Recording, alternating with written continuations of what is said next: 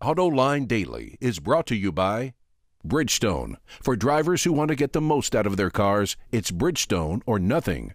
Dow Automotive Systems, improving durability and increasing design flexibility with Betamate structural adhesives at dowbetamate.com. And by Hyundai. Experience the 2011 Hyundai Sonata today at HyundaiSonata.com.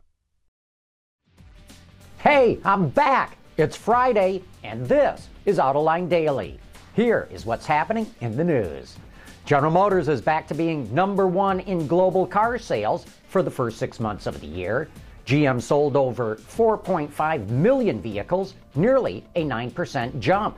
And the Volkswagen Group jumps to second place with 4.1 million cars. Rounding out the top three is Toyota with 3.7 million units. Of course, Toyota was knocked from the top spot because of the earthquake in Japan.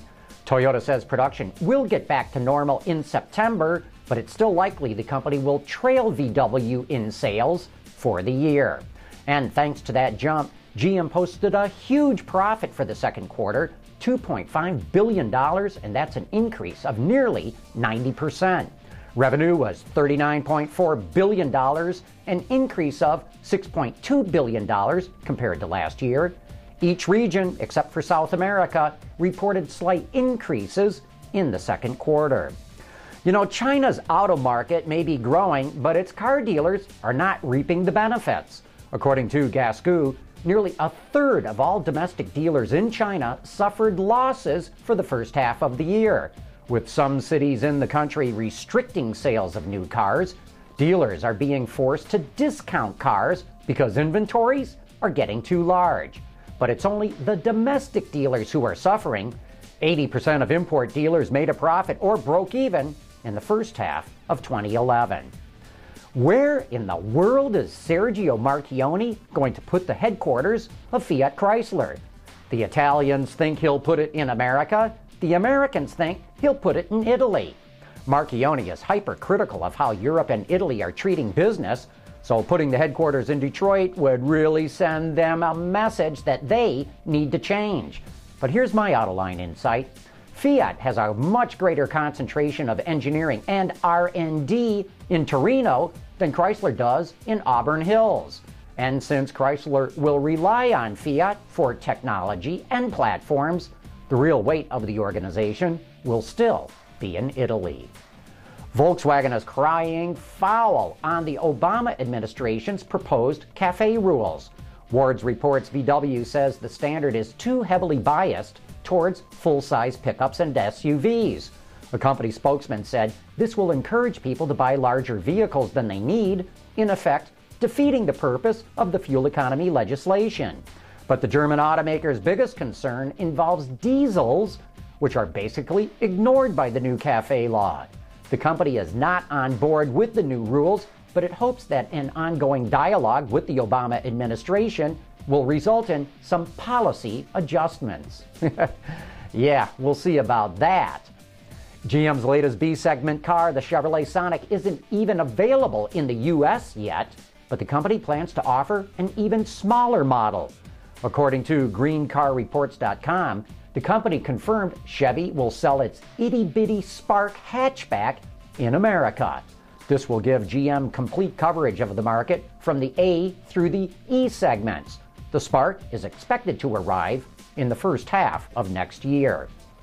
Ford CEO Alan Mulally has hit the television talk show circuit recently, appearing on The David Letterman Show and on The Charlie Rose Show.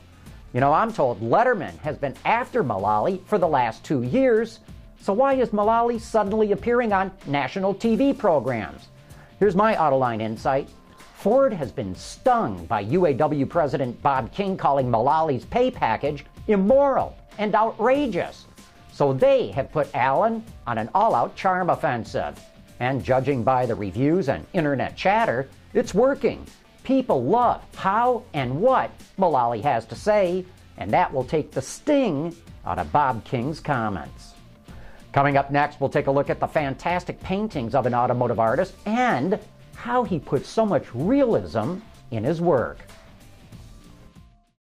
Reducing exhaust emissions, aerified diesel particulate filters, high filtration, low back pressure, small package size, excellent durability. DowAerify.com. Last night on Autoline After Hours, we had an artist on, David Snyder, who paints classic American muscle cars, but does it in a way that evokes an era and produces a captivating realism. I asked him how he does it, and here's what he had to say. I start with a blank piece of paper and start drawing individual cars and start composing, and then start and then putting in the backgrounds and the gas stations and doing the research on the architecture of the day and the signage of the day and the details of the cars and what gas pumps would have been in that gas station and what signage would have been in that dealership. I mean, half the fun of it is doing the research that goes into it to making sure that it's accurate. Because I get if I've got the trim wrong on a car or I have the wrong hubcaps or the wrong wheels. So you're not painting this from a photograph? Oh no. These are from my memories. Now, I use photographs as reference, but there's no photograph that exists of this they're dealership. Almost photorealistic. Actually, they're better than photorealistic. If you say so yourself, right? No. I mean, with photorealist artists, you can tell the photorealist artist with the reflections and the errant reflections that they put into the work. Me, I can take those out. I can edit down to exactly just what I want to put in there to convey the story that I want to tell. By the way, you can watch that entire episode on our website right now at AutolineDetroit.tv. Just look in the John's Journal section. And of course, don't forget to check out the live broadcast of Roundabout tonight. The fun starts at 6:30 p.m. Eastern Time on our website, AutolineDetroit.tv. And that is today's report. Thanks for watching. We'll see you on Monday.